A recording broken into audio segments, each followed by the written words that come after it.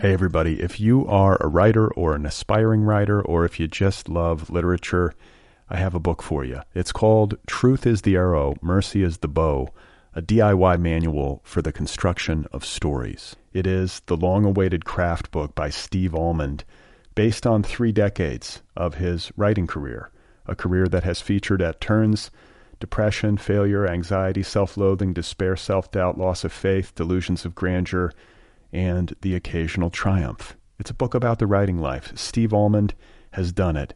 He has embraced it, the full catastrophe, and he has lived to tell about it. The Boston Globe says, quote, "This isn't just a book about writing, it's a book about honesty." And Richard Russo calls it, quote, "one of the best books on writing I've ever read. It's also the funniest by a country mile." Once again, it's called Truth is the Arrow, Mercy is the Bow, a DIY manual for the construction of stories by Steve Almond, available from Zando. Go get your copy right now, wherever you buy books.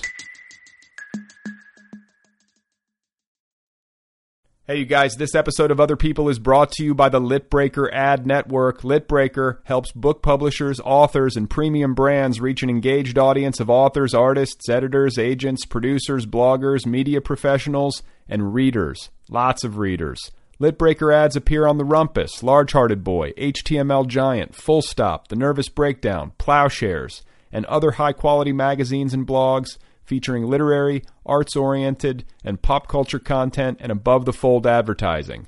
Visit litbreaker.com for more information about advertising packages. Litbreaker is also accepting new partner sites in literary, general interest, mystery, creative writing, young adult, romance, and other book genres.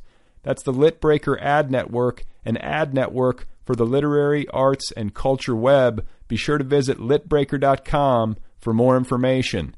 It's an ad network for smart, interesting, readerly people. Go and advertise on it. Oh my God. You are not alone. You have found other people. You and I have a friend in common. Every stupid thing that a writer could do, I've done. I think it's really beautiful. Big, did what? Struggle, you know? It was incredible. You know, it's like your head exploded seeing what was really there. And now here's your host, Brad Listy. Just one person at just one time. Okay, everybody, Here we go again. This is it. This is Other People. This is largely unscripted. This is prone to digression. Thank you for being here. My name is Brad Listy, and I am sitting in Los Angeles, as usual.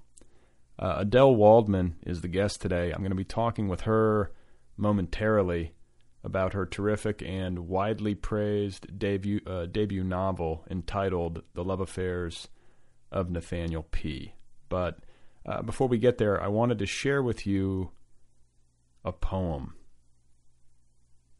That's right. I wanted to share with you some verse. The poem is not mine. I didn't write it. It's actually by a poet named Michael Earl Craig, whom I think I've mentioned before. I might have even read one of his poems on this show before. I seem to recall that. He's among my favorite contemporary poets. Not that I have any vast encyclopedic knowledge of contemporary poetry, but I point to him as someone who right now is writing interesting and accessible but challenging poetry. And also funny. I like funny.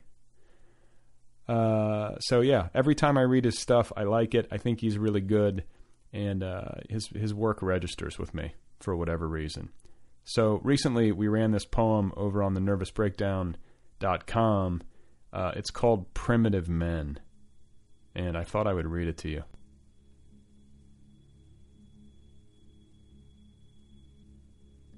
I am driving up a mountain pass on my tractor, a blue plume behind me, when I spot an abandoned car on the side of the road with no license plates.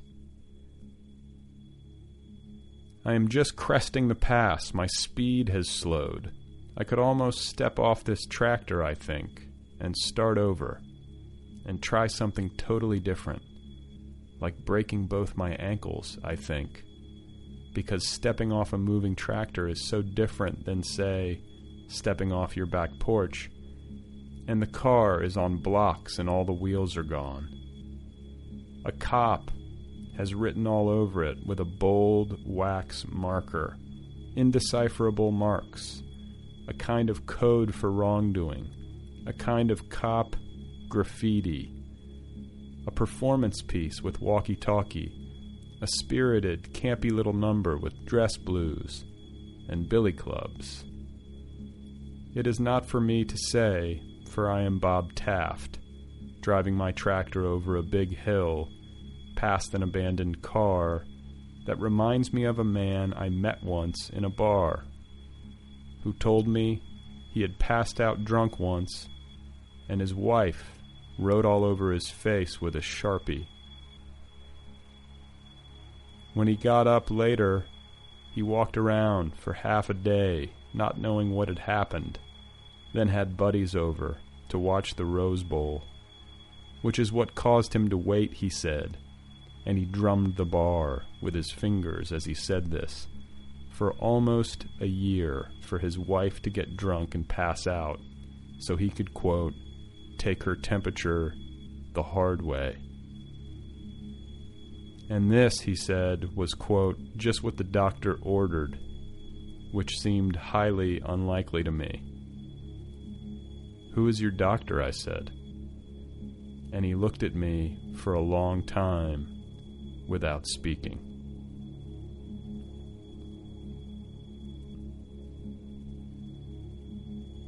So, there you go. That's it. That is the poem. It's called Primitive Men by Michael Earl Craig. And it makes me laugh. And it makes me uncomfortable. And it feels sort of thematically related to today's program, to Adele and to her novel. So yeah, it's like there's humor, there's discomfort, there's this kind of wincing laughter that I tend to gravitate towards. And most of all, I just can't shake it. I keep thinking about this poem. And this is how I often react to this guy's poetry. I chuckle, usually with some degree of discomfort, and then I think, and then I keep thinking. And there are images and scenes that stick in my head. So, worth mentioning that Michael Earl Craig has several collections of poetry available now in print, and he's got a new one on the way from Wave Books. It's called Talkativeness, and it will be available in spring 2014. Hey everybody, if you are a writer or an aspiring writer, or if you just love literature, I have a book for you. It's called Truth is the Arrow, Mercy is the Bow, a DIY manual for the construction of stories. It is the long-awaited craft book by Steve Almond, based on 3 decades of his writing career, a career that has featured at turns depression, failure, anxiety, self-loathing, despair, self-doubt, loss of faith, delusions of grandeur, and the occasional triumph. It's a book about the writing life. Steve Almond has done it. He has embraced it, the full catastrophe, and he has lived to tell about it. The Boston Globe says, quote, "This isn't just a book about writing, it's a book about honesty." And Richard Russo calls it, quote, "one of the best books on writing I've ever read. It's also the funniest by a country mile." Once again, it's called Truth is the Arrow, Mercy is the Bow, a DIY manual for the construction of stories by Steve Almond, available from Zando. Go get your copy right now, wherever you buy books. My guest today, once again, is Adele Waldman. Her debut novel, The Love Affairs of Nathaniel P., is now available from Henry Holt. It is an astute psychological portrait of a young Brooklyn author named Nate Piven, who is a rising star in the 21st century literary firmament. And mostly it's about his intimate relationships with a variety of women. It has been called, this book has been called a sympathetic examination of romantic sociopathy. It has been called a dissection, a surgical skewering, a cutting comedy of manners. You get the idea. There's been a lot of talk about this book and what it has to say about male-female relationships in the current moment. So I'm very pleased to have Adele here on the program, and I figure we should just get started. So here she is, folks. This is Adele Waldman, and her debut novel, once again, is called The Love Affairs of Nathaniel P. That was something that was so important to me in writing this book, of trying to make the character of Nate feel real rather than feel like some idea of a bad boyfriend or a guy who was a jerk or a guy who was the opposite of a jerk. I don't know, some people like Nate more than others, but that I want him to have this just mix of good and bad qualities in a way that I just find when you're thinking of real people that you dated, whether male or female, it's so hard to paint with the broad brush, to say someone is wholly selfish or inconsiderate, or like they almost never are. And I felt like, okay, I want my character to be like that he can be selfish in this instance, but then in another instance he's not, and it's just hard to characterize him exactly.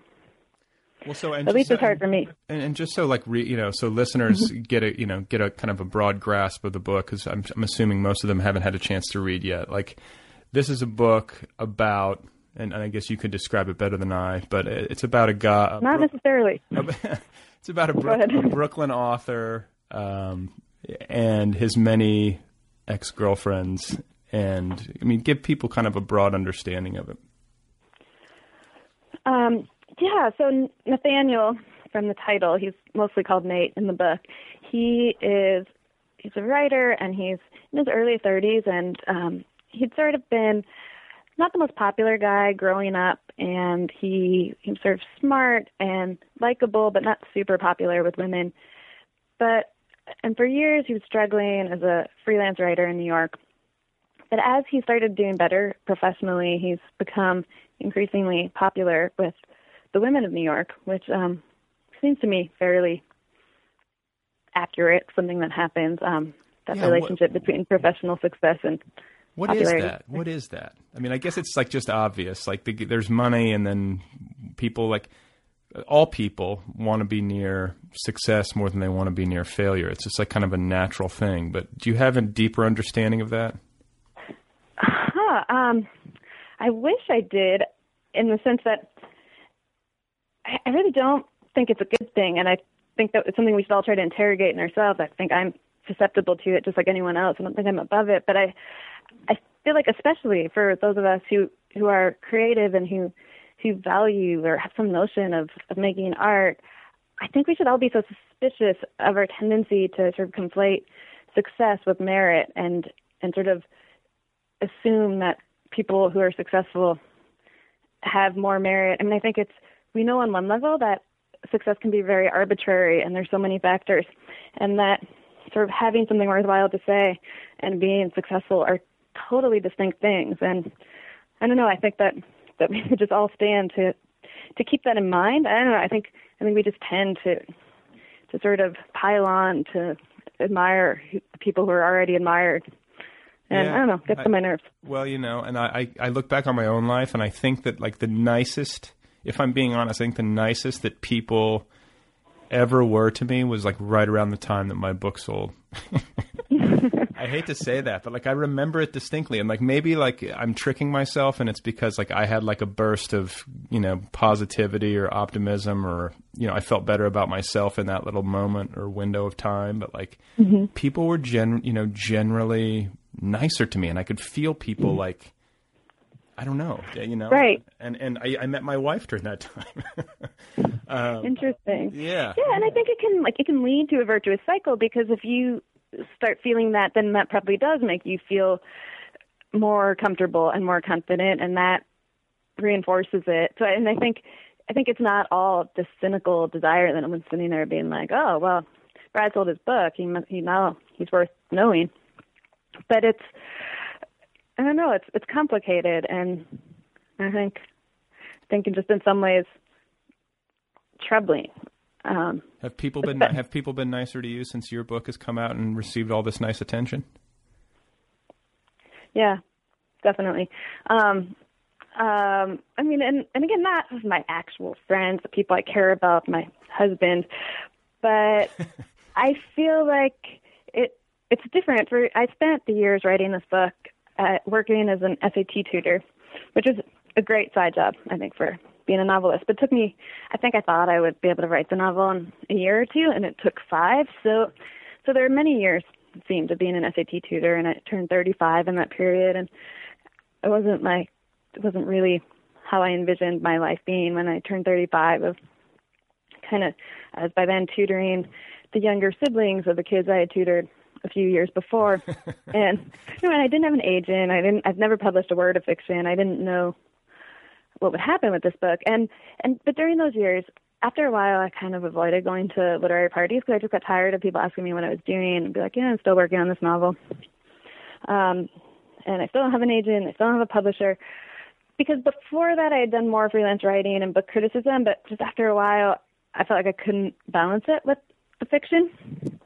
And I definitely felt like at parties, people were less interested in, a certain type of person was less interested in talking to me because I was just an anonymous freelancer who wasn't even freelancing.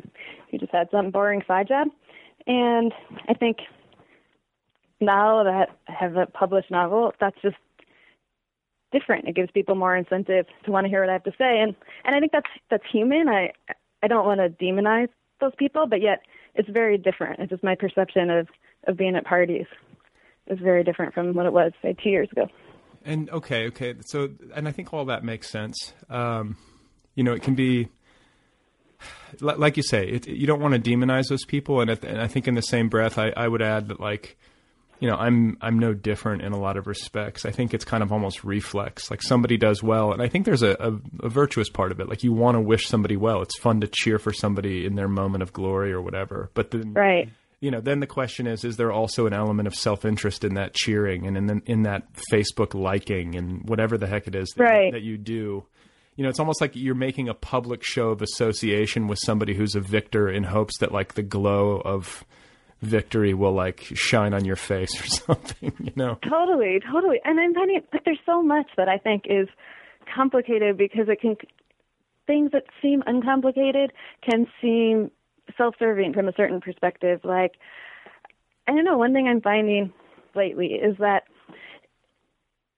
there's so much incentive, I think, to be nice to everyone and sort of all writers and to praise all their books, because as a writer, I know how hard it is to write a book, and I admire anyone who does it, and I want to emphasize the positive. But on the other hand, there's something self-serving about being too positive, because it's just it sort of serves you well, because then they'll be nice to you back.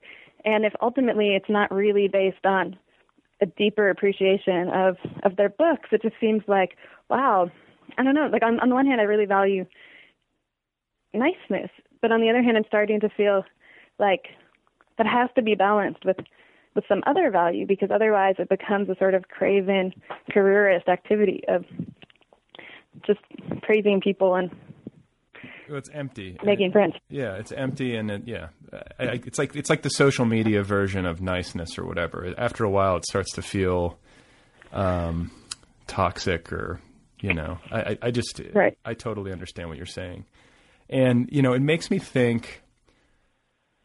I mean, and I think your book addresses this thematically, but it makes me think about narcissism is an overused word, selfishness maybe, self-centeredness. And that particular quality as it exists among striving artists, but also more broadly, like, I find myself really fixated, like, from a thematic perspective, I guess, on, like, human nature, and just, like, people seem so selfish to me sometimes, and I feel like it's almost, like, irreversible. Like, and then I think about, like, just the literary world in particular, and how competitive it is, and how many people are out there writing books and trying to, have that Halley's Comet success where, they get tons and tons of readers and tons of money. And, what do you think of all that? And, like, how do you manage that sort of stuff in your own experience? Sometimes I think I'm just very cynical compared to a lot of people, and so cynical that I don't even notice it, and I'm not even bothered by it, in the sense that I don't know, I tend to think that people can have a lot of less than admirable qualities and sort of still be fundamentally okay. And I guess, like, I think of some of books that I love, like The Red and the Black by Stendhal and Julian Sorel, the hero of that book. Some people consider him an anti-hero. He's sort of like noble and idealistic on the one hand, and he's smart and literary. On the other hand, he's really insecure and has all this pride, and then it leads him to sort of vacillate and go back and forth between women and do all sorts of fucked up things. Yet I totally relate to him, and I feel I don't know. I think that we can have just such a mix of qualities, and there's a lot that I think is part of human nature that I don't like, and a part of me is really moralistic and judgmental, and another part of me thinks at the same time that I'm certainly not totally distinct from that, and I sort of like people anyway.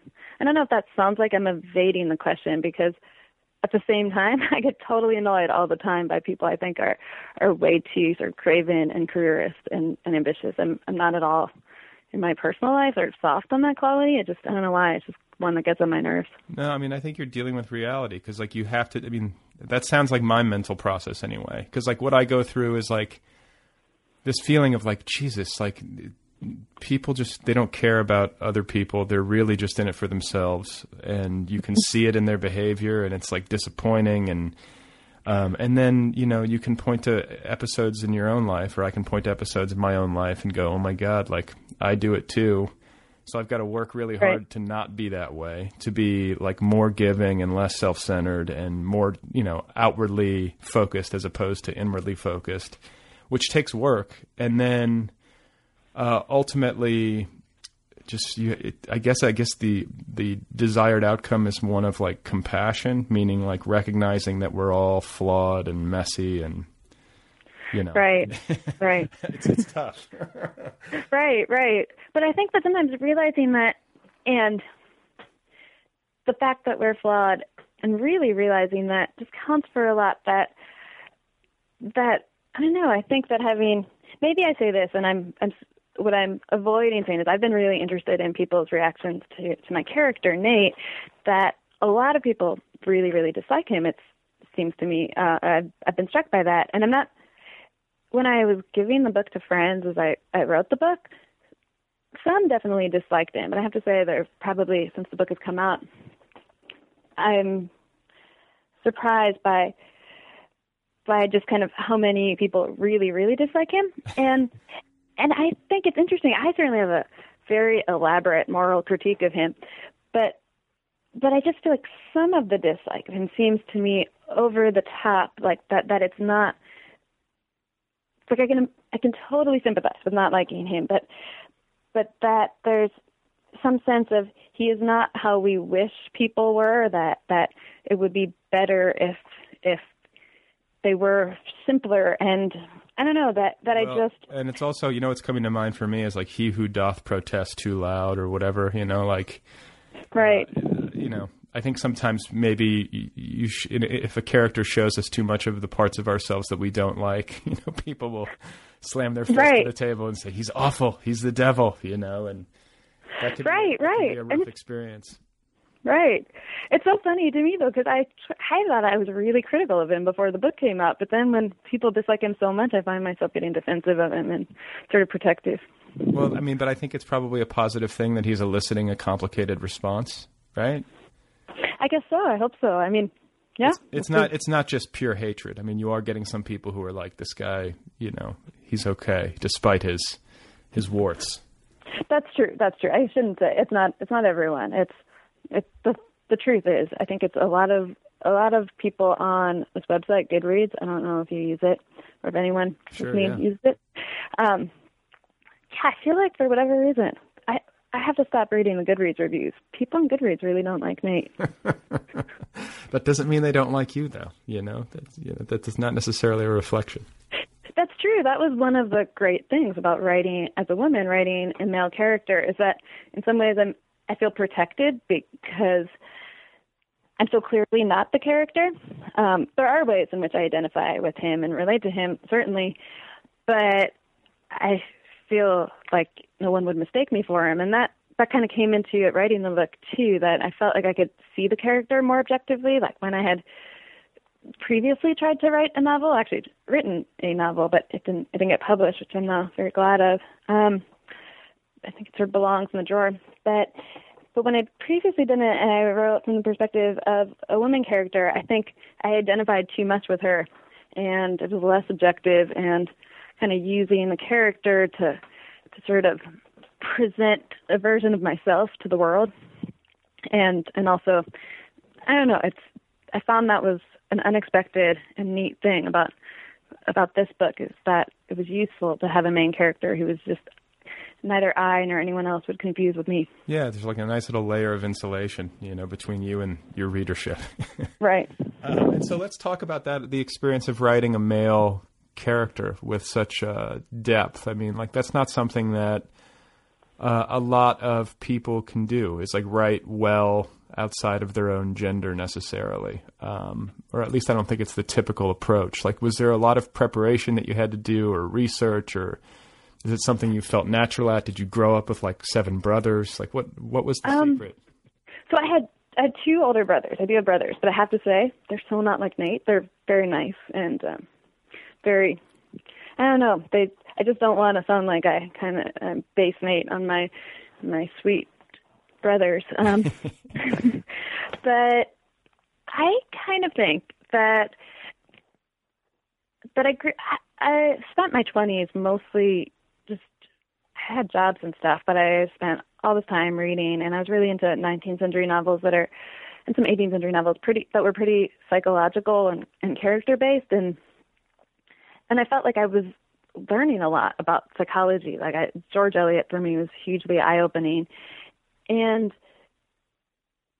I didn't really know much, even though I always wanted to write a novel, I didn't actually know much about how to write a novel. But I did feel like I learned a lot about people. And then I also, we talked about earlier, I dated men, and as women often do, I spent many hours having conversations with my friends, male friends, female friends, about the men I was dating, trying to figure out why they did what they did. And I talked to my friends about the men they were dating. And so I felt like I actually had a lot of insight built up that way too. And maybe the novel reading played into it, because I remember feeling like trying to think about things that okay, one time, this is a bad dating experience. I can't believe I'm gonna say it, but I was gonna say we should do some. I want some case studies here so we can. All right.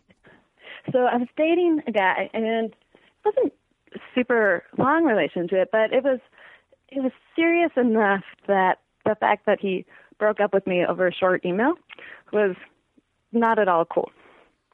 It was sort of like, I don't know, we've been dating for like 3 months, and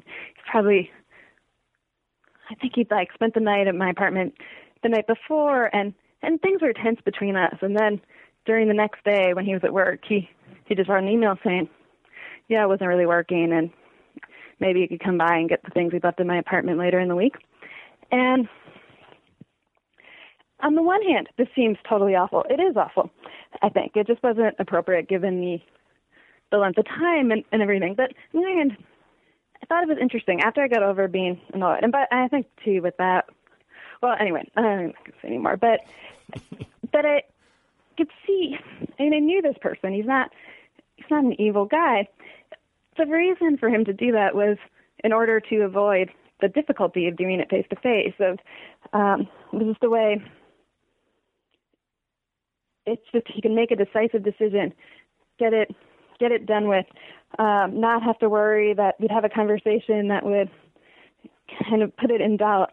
It wasn't like he was sitting there calculating what would be the most hurtful and cruel way I could break up with her. Right. I mean, I don't think so. Right. Nothing. No, I think you're right. Yeah, and I think that was kind of a useful insight, that if you try to imagine the things that people do, that even the ones that are most hurtful to you from their perspective, and just assume that they're not sitting around spending all their time trying to think about what would hurt you most or how to just fuck with your head, that they're probably motivated by a set of things that, like we all are selfish desire for ease, are just a whole set of things that might not reflect that well on us, but are not usually cruel and malicious. And that, to me, is like super fun to try to start seeing the world. I don't know, from seeing things that at first seemed hard for me to understand, but from that other perspective. Well, it resonates with me. Like you ever hear these people talk about how they had like a really amicable, easy breakup with somebody, and I like my bullshit detector often goes up when I hear that. I'm like, how is this possible? Like, I get that sometimes people are like buddies and they're more buddies than even romantic partners or whatever, and somehow that works out. Like, I don't discredit the possibility of that happening, but in my experience, like however good intentions are, breakups are almost always messy. Totally. You know? I know, and I think by the time you get to that point of a breakup, or even after a breakup, if you're trying to be friends, like your level of trust for the person has frayed so much that you're so suspicious, or at least one of the people is suspicious of, so that you stop giving the other person the benefit of the doubt. They don't call you when they say they will, and suddenly it feels like a huge blow. Like, whereas if things were cool, you wouldn't think twice about it if your friend didn't call. And I think that is a factor. And that was something I wanted to kind of have in my novel, where something happens toward the end of the book with Nate's, the relationship he's having, where he doesn't respond to an email in a timely way. And in the context, I wanted that to be kind of a really shitty thing that he did. But in the context of life, it's like not that big a deal, not responding to an email in a timely fashion. But I think that when you get into these fraught relationship situations, things take on added layers of meaning. Oh my God. Yeah, no, like there can be like, great suspicion born of a 2-hour delay, Right. Totally. And you know what? I think those instincts are usually, pretty accurate, because everyone's checking their phone constantly. You know what I'm saying? Like, right. If someone's waiting 2 hours and there's some reason to be suspicious, like usually that suspicion is, is fairly accurate. There's something going on. Right. Totally. And that's something, I think it's just interesting what that something is. Like, it might not be the worst thing you suspect. It might not be out of kind of hatred of you or whatever, like something really harsh. It might be out of weariness of you, or being more interested in doing something else. And so in my book, when that happens, the delay in responding to an email, I think the character, he's just tired of dealing with this girlfriend, now ex-girlfriend. He just wants to do something that's more fun for him. It's not malice. He doesn't want to hurt her, but it's still significant. It's what he is saying is that he doesn't want to deal with that. Dealing with her feels like a pain, and it's something he wants to avoid. So I agree. It's a loaded statement. Where there's smoke, there's fire. Right. Okay. So and you have this, I think, pretty astute psychological understanding of relationship dynamics, and probably a deeper insight into the male psyche, or at least like the single male psyche of a certain type than most women or people generally. And like, what do I mean, I think that's fair to say, right? I hope that doesn't sound thank you. I appreciate that. Yeah. Just take the compliment. It's a good compliment. All right. I'll take it. Yeah. But no, I think what it makes me think of is like, it makes me want to investigate my own psyche, and, it makes me want to ponder male behavior, which is something that I've been doing, on this program, I think, in fits and starts with different authors, depending on, who it is that I'm speaking with. But, there's a lot that has been said about sexism. There's a lot that's said about misogyny. There's a lot that's said about feminism, and it gets very sticky and complicated for me trying to understand it. The notion that there could be men who might even thump their chests and say like, I support women and feminism, but who might at the same time harbor sexist beliefs, or who might behave in a way that's totally antithetical to those sentiments. Right. That sort of stuff happens all the time, and then you sort of push all that aside, and I think of my own personal relationship history and like how much fear I had when I was a single guy dating about getting a girl pregnant who I knew was not the right one. And I don't hear men, like my friends and I we never talked about that very much. And I think I was like acutely afraid of that in a way that maybe other guys aren't. Like other guys are just like, fuck it. Like I was always like mortified that was going to happen. Well, you know, I have to say, I think that is something I did glean from my brothers. At least one of them had expressed, just to the, when I say young age, I don't mean I was a child, but he was telling me inappropriate stuff. But a long time ago, I think I might have been 20, my brother was 26 or something, and I remember having a conversation where he told me that this was just loomed large for him as a fear, and I thought it was interesting. It was one of those moments where a light bulb up in my head is like, oh, I tend to think of women as being the ones who primarily have to deal with this concern of pregnancy. But I can see, especially for a guy who is a caring and moral guy, what a concern this would be to have it be sort of, it's not in your control, but especially if you're the type of person who would feel very obligated. I can totally understand that, and I think that definitely, for me, animated the first scene of my novel where Nate runs into a woman who he has gotten pregnant and who got an abortion. And some people think that Nate was just clearly an asshole in that scene. I think it's just more complicated. I don't think it's clear what he could have or should have done differently exactly. And I don't know, I can sympathize with that fear, I guess is what I'm trying to say. And I don't think our culture makes it that clear. Well, and I think too, though, but I think at a certain point in like your adult life or my adult life or whatever is that, you know, you come to a point, if that is like a concern for you, and it was for me, is that like once I started dating someone, if I like had like a strong instinct that it wasn't going to be a long-term thing, it was hard it was always hard for me to continue, / impossible for me to continue. Right. I was like, why am I doing this? Like, because then there could be this risk that like there could be a baby, and it's like, I can't go there. That seems to me like a bad road to go. And I always felt like odd for feeling that way because so many of my guy friends are just like, whatever, man, go have fun. And like, I was incapable of that fun. I have to say, so I'm going to now act the psychological part that I obviously like doing right in the book. Please. I think your instinct seems to me really, God, I can't believe I'm going to say this, really healthy, but actually a really good one because I think what it's keeping you from doing is staying in situations where some part of you is feeling like this isn't the right one, and that I think, like, it's in some ways, I think it's not just about pregnancy. It's like an internal bullshit detector is going off that you're acting the part of being more enamored with the person than you really are, and that I think it speaks well of your integrity that would feel not right, and you'd want to get out of it. I mean, I think that gets to one of the problems that so often comes up, I think, with men and women in dating is that one person thinks that the other is more into them than they are, and then feels really hurt and betrayed. And I think it could go either way. It's not always the guy doing the hurting, of course.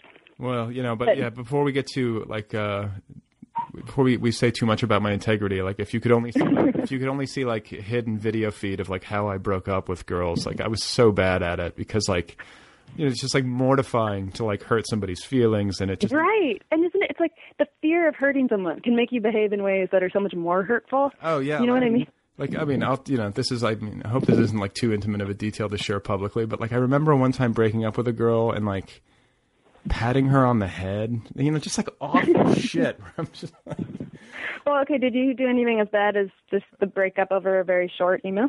No, I mean, no, but just like always just like ways that like in retrospect I think back and be like, God damn it, like what a douchey way to do it, or like have some more dignity. Do you know what I'm saying? Like, right. I wish I could have it back. I wish I would have handled it with more dignity and been able to confront the discomfort with greater courage.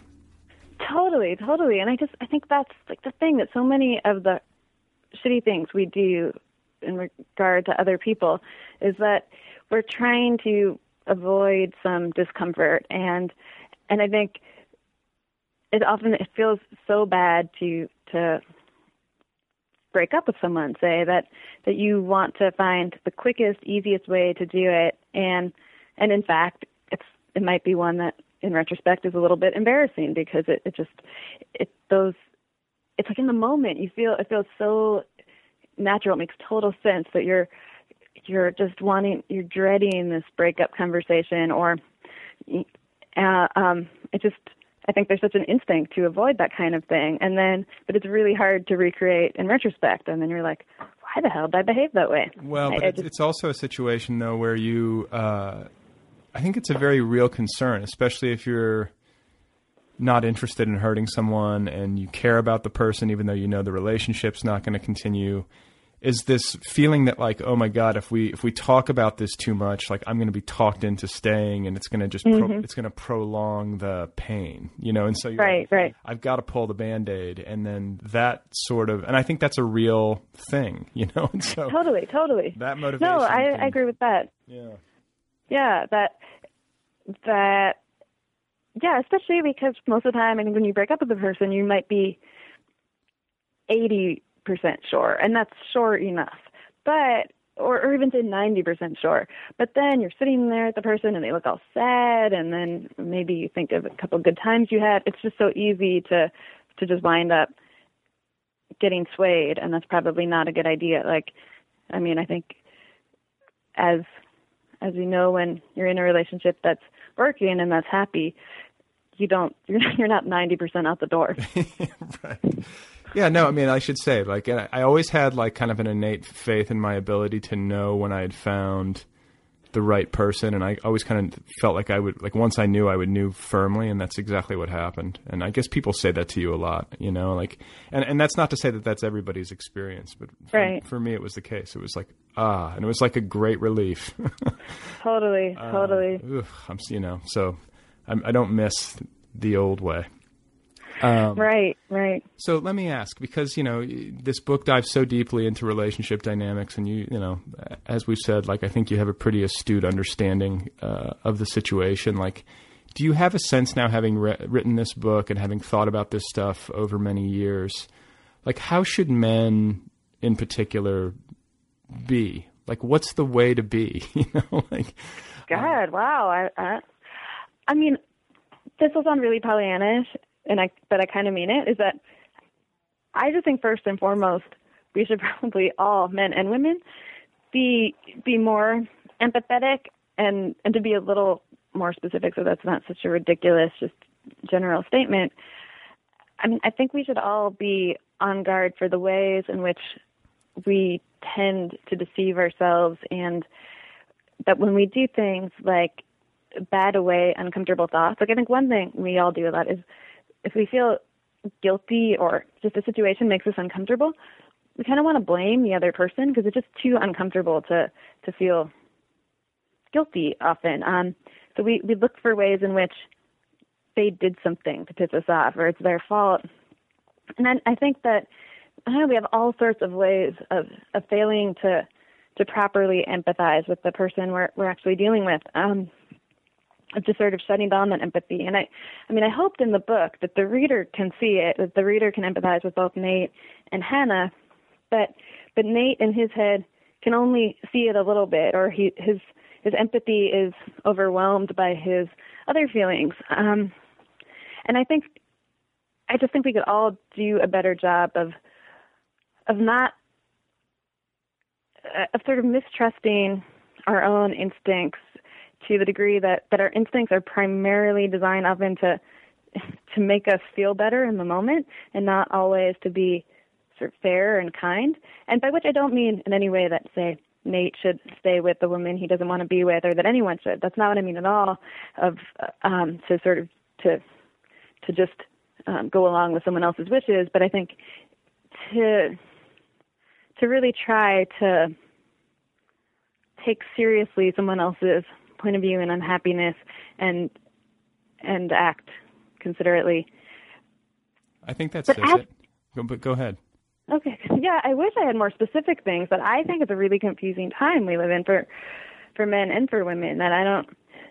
Well, okay, so let me say something about my own confusion. You know, like, I think that there is a strong desire in a lot of men, myself included, to be sensitive to women's issues. And I've talked about this ad nauseum on this show, so I don't want to, like, hammer it too hard. But I think that there is a confusion that comes from trying to do that and be supportive, but also to preserve my masculinity and to be a guy. Right. And then I also feel like, even though I'm trying to be conscious of women's issues and feminism and all that stuff, and trying to wrap my head around it and understand it in a way that involves empathy, I can sometimes get frustrated because it's like never ending. Like it seems like it's a bottomless thing where, like, every time I turn on my computer and go to the internet, like, there's something that, like, has upset feminists that someone has done, and I'm just like, Jesus, like, I don't know if there's right. And I think as a guy, you're in it's less comfortable for you, I would imagine, to just sort of roll your eyes at it, because you feel like by doing that, it's like, are you rolling your eyes because this particular complaint is a little histrionic and not just, or are you rolling your eyes because you're uncomfortable because you're a guy and you're not sympathetic enough to the cause? Like, I think it's easier as a woman to make distinctions. You know, that every feminist claim, or I mean, every claim that purports to be feminist isn't. I mean, sometimes it's just a self-justification or self-serving. But I think that men have a harder time, perhaps, kind of discounting certain claims, because it can seem like, you're more vulnerable to being called sexist, or to even calling yourself sexist, I would imagine. Well, yeah, exactly. Like, you start to fall into this, like, moral loop where you're, like, almost becoming obsessed with political correctness rather than, like, paying attention to your own bullshit detector or something like that. Yeah. Right. And I really felt like in writing the book, that was one thing that I could do, that I just wondered if I have more freedom as a woman than a guy might, that in terms of giving Nate thoughts that are just outright sexist about his perception of women's writing and just sort of what women generally might be like he says at one point that he thought in general women tended to be either reasonable or deep, but rarely both. And I felt like I felt I was trying to imagine the internal thoughts that no one would ever admit to, but that I imagined at least some guys have entertained some of the time based on what I've seen of their outward behavior. But I feel like a guy couldn't have written that stuff unless he put it in the head of a clearly villainous character, because he wouldn't have wanted to seem as if that's how he thought. But I kind of felt like I had a little more freedom as a woman. And I sort of wanted to put it out there. I don't really think that all men think like Nate, but I kind of feel like it's sort of worth talking about a little bit, and I don't think women are that much better. I think we all harbor all sorts of private thoughts that are probably not in accordance with our political values. And that's an interesting point. And you know what it makes me think of is that, like, I have multiple friends. Like, I wouldn't say it's necessarily a majority of my friends, but I have, like, a couple that come to mind who are, like, vocally and sometimes, like, hysterically funny, but ultimately, like, misogynists. Like, they have a combative orientation towards women. It's like a competition. And, like, needless to say, like, they date a lot, but, like, the relationships are always difficult. And it's because it's like they're trying to win or something. You know what I'm saying? Like, it's hard to describe, but, like, I can't help but use the word misogyny because I think underlying that is some sort of anger at women. And I guess I'm curious to know if, like, you have any experiences with women who are, like, maybe what's the word for women hating men? I don't know what the word is. The opposite of misogyny. Right. Huh. Yeah, I feel like there is a word, but I don't know it either. What does that say about both of us? But wait, can I ask you a question to clarify about these men you're talking about? In terms of this competition, is it a competition, like, in terms of a relationship that it's just sort of, if I do what she wants, and they're usually traditional romantic things, like if I stay over or cuddle or go away for the weekend, it's a victory for her, and if I assert my masculinity and go out with my friends, it's a victory for me. Is it that kind of competition, or is it more like an intellectual competition?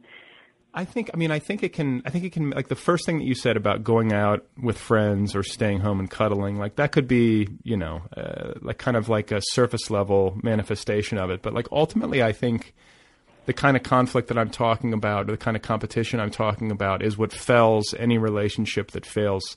And it's like a battle of ego where, I'm going to dominate, or it could be an argument about anything, or it could be, I don't want to be the one who gets the groceries, or it could be, I don't want to live in this neighborhood and you do, or you know what I'm saying? Right. And it's really human stuff. I don't want to sound like I'm totally removed from it, because I think we all deal with human conflict. That's what relationships bring to the table in some form, at least, and you have to learn how to work with it. But I think that, I see it, and it's always easy, I guess, to see this stuff more clearly when it's happening to a friend than it is to maybe like see it in yourself. Do you know what I'm saying? Right. I just wonder, it seems so explicit to me, and I just wonder if you have, because I don't hear female friends of mine talking about their man-hating friends.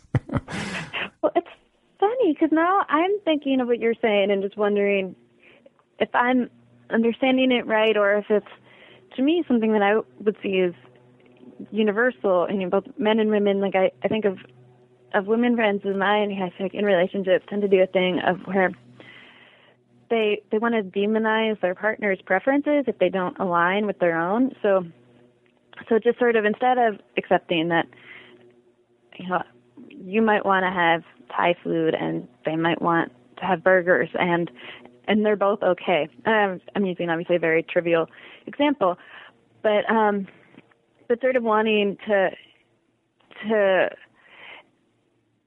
sort of find a reason why what he wants is kind of ridiculous or bad, and that what she wants is always right. And to me, I just sort of worry about that when I hear friends doing it. And I don't mean things like dinner, because that's a stupid example. It doesn't even carry over, because no one would act like that about dinner. But about bigger disputes that it doesn't come up in any relationship, like where to live, or whether, like just something like whether your boyfriend should cancel his plans to go with you to an event on such and such a date. Things that can feel sort of fraught in a relationship. I feel like that unwillingness to sort of see the other person's point of view, and to just sort of realize you could come to a different conclusion without one person being a jerk, just seems to me like it's just an ego that's wound too tight that makes it hard in any relationship, because you're just always going to come up against so many times where you just want something different from your partner wants, and it can't always be, you can't always be right, and they can't always be wrong. Well, sure. And I think I should add too, because I think that like a lot of what we're talking about is just like, it's part of any relationship, and like working through all that stuff and having arguments and trying to get better at resolving them quickly and not speaking in anger and all that kind of stuff. But I think like the kinds of guys I'm talking about are guys who will have those kinds of arguments, and then, in the context of discussing them, make like broad sweeping statements about chicks, like, right. Like women, and sometimes it can be really funny. And I have to confess that I'll laugh because, they're angry and they're pissed off, and they're like, there's always some grain of truth in like, a stereotype or whatever. So it's not like I'm sitting here condemning and like, wagging my like superior moral finger. It's more just like an observation. And it's also me, I think, as a concerned friend, wondering what the end game is here in terms of a relationship for these people, because I can't see how it's going to work. Like knowing what I know about, how challenging relationships are, and how much work it takes. Like, it's just like, at some point, that approach is just going to hit a wall every time. Totally. I know. I really think that male sexism can really fuck up relationships, but in all sorts of ways. I mean, I think exactly the type of sexism you're talking about, but that, like, I think on the first level, it can, in terms of who one chooses to date. And I think that there probably are a lot of men who don't really see equality as a necessary value in a partner that they want someone who they can talk to. He's not an idiot and he's attractive, but who on some deep level might think that kind of what you want in a girlfriend and a woman is not the same kind of things you want in a guy friend. Or that you don't need all that other stuff. And I think there's a lot of sexism that goes into that. And then when you're in a relationship with someone you don't really respect enough, that I don't think people in relationships have to have the same intellectual interests by any means, but I think there's just some basic level where the relationship's going to be better if you kind of have this moral respect for one another, that you feel like their point of view on something might not be yours, but you sort of take for granted that it's going to be one that you respect or think is reasonable because you just respect them generally. And I think that's the first thing that's wrong. When you're and I think men do it all the time. They're in a relationship with someone they fundamentally think is sort of a bit more trivial than they themselves are.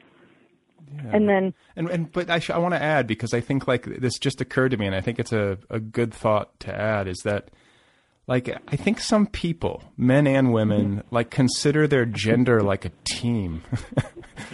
And like I really don't. Like I don't think like I'm a guy and like I'm on the guy team and like it's the guys versus the girls, and like, but I think some guys do that, and I think some women do that, where it's like we're the women and it's like we're the men, and it's like no, we're the people, and like I don't know. I think that's like a really precarious foundation. Right, totally. I feel the same way in terms of this kind of wanting to embrace something more universal, and I think that's true. Like even with writing a guy character, like I don't want to sound like I'm evading it, but on some level, I really do think. I hope that as a novelist, what I want is to empathize not just with men but with people, and that it was fun to do it from the guy point of view. But it's like I think the same thing that goes into it in my mind is when creating any character, of just sort of trying to imagine what the world looks like from that point of view. You know what I mean? That, like, I hope it turns out, I hope I write other novels and they're not all from the male point of view. Because I'd like to think the empathy goes beyond gender, that it's more to the human experience than one or the other. Well, sure, yeah. And so, a question that I want to ask, and then I want to get to, like, your actual writing practice before I let you go, because I always like to hear how people actually do the work. But sure. In terms of like the response to the book, I think I mentioned earlier it's gotten a lot of nice responses critically, and I'm sure there's a lot of chatter on Goodreads about it. But like, do you have a sense gender-wise of who's responding to this book? Is it more of a female audience? I mean, I know women tend to read more than men, broadly, but like, do you have a sense for the readership of this book?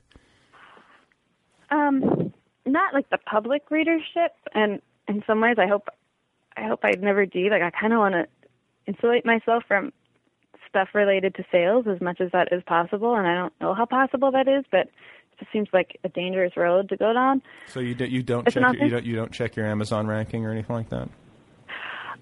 No, I've definitely checked the ranking, and I kind of wish I had stopped, but I haven't. I guess there's this page, Amazon Author Central, where you can get more detailed sales numbers, right? And I haven't done that, and I haven't had to ask my editor about it.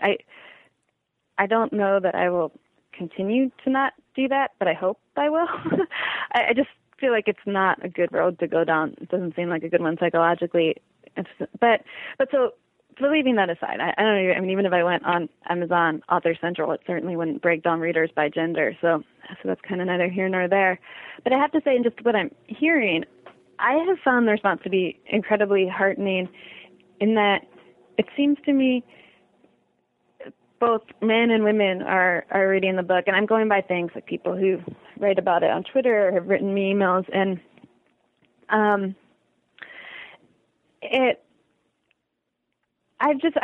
found that to be a relief. I think one of the worries that any woman novelist has, especially when she's writing about relationships, is sort of your book being pegged before you even started as women's fiction, and which there's nothing wrong with women's fiction, except if it means men won't read it, which just, that doesn't, so I was always worried about that, and I think, so far from what I can gather on a very small sample of just of the people who've approached me personally, or even the writers who blurbed my book and the various reviewers, is it seems to be a pretty even gender mix, and that's been definitely a relief. Well, that's good. Yeah, I mean, I was sort of I guess in my head I had it like 65-35 women to men, but that's just, and that actually mirrors, I think, the actual broad reading public statistics. Right. So maybe it is. I think I think that I guess maybe guys would face more discomfort reading a book like this than women, or maybe not. I don't know. I guess it could maybe be like an equal opportunity offender. It's true. I definitely get a lot of discomfort both ways, and I think that the men talk about, I always thought it was funny, and the authors who blurbed my book, I think there was 4 men who did, and the first 3, they used some phrase like wincing with recognition, cringing with recognition, or wince, cringe. Well, there was one of recoil or shudder. Right. So then, when the 4th author came along and he sort of offered a blurb, I wasn't sure if this was appropriate or not, but my agent told me, and I was like, "Hey, that's so great. He's awesome. I'm thrilled he wants to blurb it. Could you maybe mention that if you could just not talk about having a reaction of shuddering and pain, just for variety's sake?" But so that has definitely come up a lot with male readers, but their reaction is discomfort relating to Nate. But women have a lot of discomfort too, and I think the same kind of discomfort I felt when writing the book, of finding Nate's thoughts chilling and sort of imagining, whoa, what if guys that I have dated or am dating or will date are capable of looking at me over dinner and thinking these really shitty thoughts about just being so critical of in the book, it's Hannah's appearance. They're just mortifying thoughts for a woman, and I know that because I did my worst fears. So I think women are uncomfortable for a different reason of relating, the women are uncomfortable because of the idea that men are like Nate, and men are uncomfortable because the idea of they themselves being like Nate. So what you're saying is you found a way to torture everybody, which is an achievement. Yes. And I swear, in my personal life, I think that most people would agree I'm a pretty nice person. And well, no, you get it out in your art. I get it, So let's talk about the making of this book. You mentioned earlier, I believe, that it took you 5 years to write it. And it doesn't. Did you do an MFA, or it sounds like you maybe just came at this in an autodidactic way, like just reading books and practicing? I didn't do an MFA. I was a journalist in my 20s, a newspaper reporter for a while, and then a freelancer and writing book reviews and stuff like that. And I did go to journalism school, so I guess I can't say I have no writing training for what that's worth.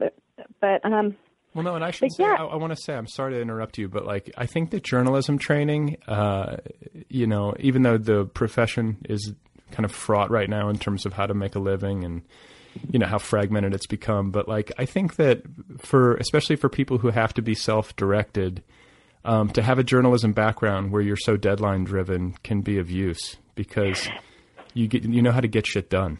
Right. No, I absolutely think so. And I think for me, when I graduated from college at the age of 21 or so, I moved to New York, and I had this idea that I was just going to be a waitress and write a novel. I don't know why. I thought it would just happen very easily as soon as I wasn't fettered by school.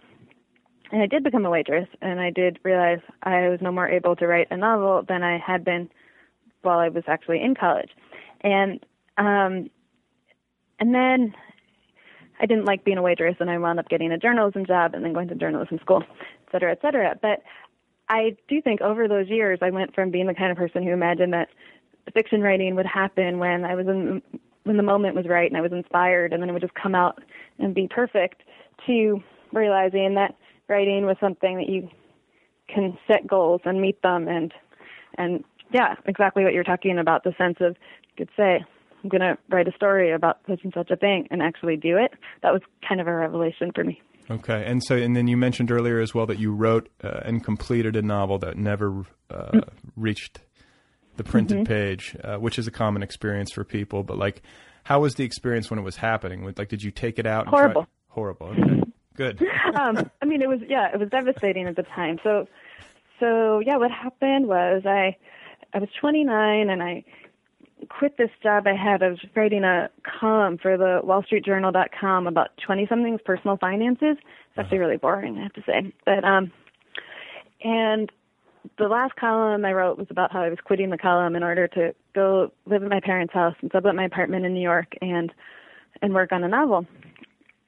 And I think making such a public declaration might have been useful because then I kind of had to follow through. I'd never managed to finish any piece of fiction before. So I spent 6 months at my parents' house and actually did it. I wrote a novel with a beginning, a middle, and an end. And I think I was just so excited about that I couldn't see the difference between that euphoria and the novel itself being good. Which I just think one of the reasons this one took me so much longer is because I would just go back and revise so much. But I was excited. It wasn't terrible. It has a coherent story and coherent characters, and I immediately sent it to agents, and I started to get my first inkling. It wasn't quite as good as I thought when most agents said no or wanted serious revisions before they would look at it again and then reconsider. But one agent said yes, and she was not very experienced with fiction, which should have said something. I don't know that she'd ever sold a novel, although she's a legitimate agent and sold nonfiction. But she liked it as it was, so I signed with her. And then it was just over a period of 6 months or so that she sent it to publishers. It started to dawn on me that everyone was saying no and it wasn't going to get published. And it felt horrible at the time. And I never probably would have said that in retrospect. I never would have guessed then. What I would say now, which is that I'm very glad. I feel like I learned a lot from that novel. I don't think it's entirely terrible, but it belongs in the drawer. It was a novel that taught me that I could write a novel, and I learned a lot about how to do it. But I'm just sort of glad the whole world doesn't have to see my early effort. Well, and I'm sort of glad that there was like some sort of like, it sounded like you were inside of an airplane during that little anecdote, and then it ended just as the anecdote ended. That was kind of perfect, you know. I think a lawnmower went by. Oh, is that what it was? Okay. I think so. And so when you said when you were working on Nathaniel P., you slowed down, which makes sense. You know, like once you realize like, oh, like it's got to be good too. You know, mm-hmm. It's not just about being done. You know, it's got to be like right. Really, really good. But then, were you working every day? Did your schedule allow for that? Like, how meticulous and routined are you, or was it more sporadic than that? It depended on the year of those 5 years. When I say 5 years, it's 5 years from when I started it on a train on the way to Montreal to when it got published, which was like a week or two ago. So basically that was only, to be accurate, maybe 4.5 years of active writing or editing. I don't want to exaggerate my toil, which I think I did a little bit inadvertently. But I guess the first year I was writing it, I was working as an SAT tutor, and I was writing book reviews for various places. And I was teaching a nonfiction writing class at this school in New York, Gotham Writers Workshop. I felt like I had 17 jobs. And when the SAT tutoring, like each student in a way is like, they're paying you well, and it's like a job in itself. They'll email with questions at various hours. The first year, I think I only wrote 3 chapters or something that seemed absurdly little and not a good pace, when it's like, well, this is what I want to be doing. At this rate, it's going to take me a decade. And what I would do is I liked having all day to work on fiction. I didn't like doing it for an hour between SAT clients. So that just meant there weren't that many days I could do it. I tried to structure it so there'd be like 1 day a week where I didn't have any other obligations, but also with SAT tutoring, it would be on weekends too. So even just having a full day, a weekend day, wasn't always that easy. So after that first year, I decided to stop the nonfiction class because it didn't pay very well, and stopped writing book reviews, which was slightly scary to me because that meant that I was just an SAT tutor with a Microsoft Word document. Like, as long as I was writing book reviews that showed up in decent places, I could feel like I had some claim to legitimacy in the world's eyes. But on the other hand, it was like making so little progress on the book. So I think the second year I got a lot more done on the novel. And then the same, probably the third year. Yeah, I don't know if this is too much detail or not enough, but well, let me ask you this: did you ever think about quitting? Like, was there ever a moment along the path over those 5 years where you were like, "This isn't working. I've got to bail"? Yeah, there was a time when I really was afraid, and I was stuck in the novel's plot. I was sort of about halfway, maybe a little more than halfway through what is the current novel, but the first draft. But I always had the exact same plot, although I just went through many, many drafts after. But I was trying to show the decline of a relationship. I wanted it to be very realistic and very, very ordinary. There wasn't going to be any revelation of cheating or just some strange thing. Like, it was just the dynamic was going to change. It was going to get a little tedious and just sort of get worse. I found it was the hardest thing to try to dramatize, and I just remember trying to write scenes and chapters and just writing one. It was actually the summer my husband and I got married, and I gave him the latest chapter I read, which I'd written, and I knew I didn't think it was very good.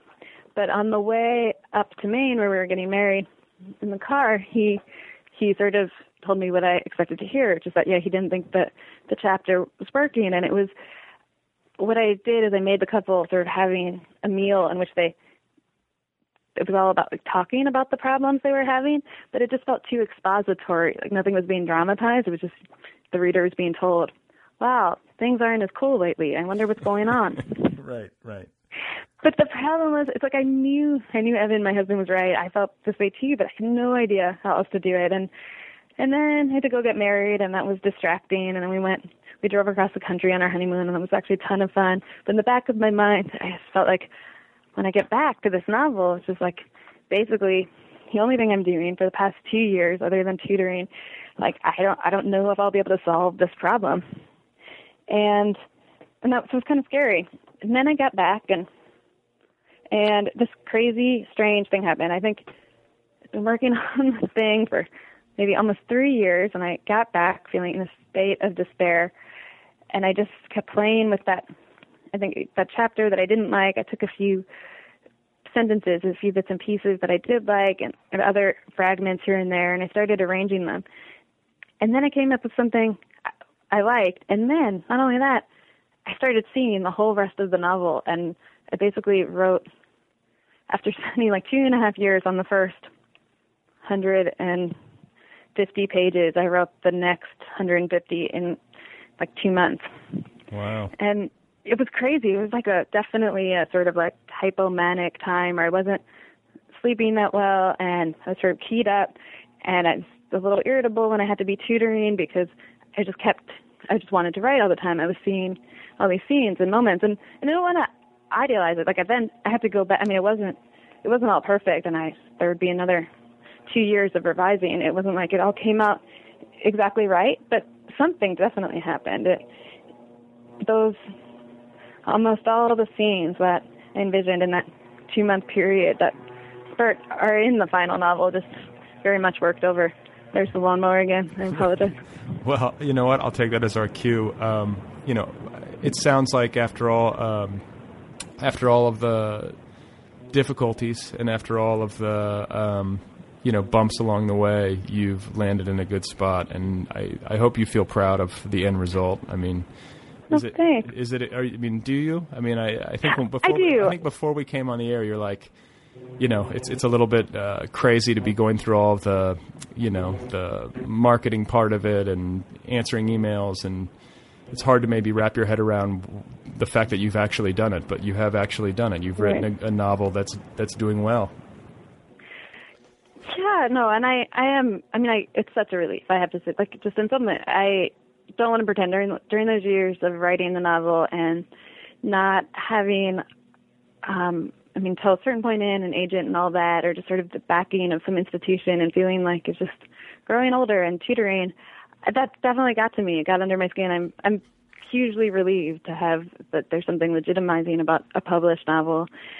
But on the other hand, it was also, for me, the writing it was really, really fun. And I'm a little nostalgic for the time I spent when I could just be in the characters' heads. And I hope it's as fun again. And are you working on something else, or are you just kind of waiting to get out of this publicity cycle before you jump back in? Yeah, I think at this point I can't do almost anything else. It's just like, and also maybe I'm just an anxious person. It's just like a year ago, I would get so few emails. Like my emails would be from my husband or a couple of my close friends, like logistics, like what time should we meet tonight? What do you want for dinner? And like, it's just, some emails that are super nice, like people I haven't seen for years and years who take the time they picked up the book and they bought it and they're in a nice email. And I'm so happy about each, and they each deserve a response. So I can't imagine having the mental space to do, especially because I like to get really immersed in writing. Like I like a full day with doing nothing else. So I look forward to it, and I hope that maybe in a few weeks I'll have more days like that. Well, sure. Well, I'll keep my fingers crossed for you. Then again, it's Thanks. like, to constantly have people emailing you to tell you how much they loved your book is a good problem to have. Yeah, I don't want to complain too much. I am really happy. Well, I congratulate you, and it's been really fun talking with you, and I wish you all the best of luck on the next thing. Well, thanks. Thanks so much for having me. This was really fun. All right, you guys, there you go. That's Adele Waldman. Go get her book. It's called The Love Affairs of Nathaniel P., and it is available now from Henry Holt. You can find Adele online at adelewaldman.com. She's on Twitter, at Adele Waldman, and she's also on the Facebook. Thanks to Kill Rockstars, as usual, for the good music. Be sure to check out killrockstars.com. And, hey, don't forget to get the app, the free official Other People app. It's available now for your iPhone, iPad, iPod Touch, or Android device. It's the best and most elegant way to listen to this program. New episodes automatically upload to the app. You can download episodes to listen to offline. You can favorite your favorite episodes, and you can access premium content and the full archives as well, all via the app. So please go get that if you haven't done so already. The app itself is free. Otherwise, closing thoughts, I felt like that interview was sort of intense. Relationship stuff, But the truth is that I think that was sort of by design. Adele wrote a very finely wrought psychological novel about relationships, and I figured, why not go there? So, I hope it was okay to listen to. I'm sure that there are some of you out there who might be searching for a relationship, or who might find yourselves mired in a troubled or tenuous relationship, or a nebulous relationship. So maybe this was helpful, maybe not. I don't know. Maybe it left you terrified. Please remember that Joseph Cornell lived with his mother all of his life, and that George Eliot played the piano. That is it for now. Thanks for being here. Thanks again to Adele Waldman, and I appreciate you listening. So I hope you know that. I'm glad to be in a relationship with you. A platonic podcasting relationship. Though I must say that lately you have seemed a little distant.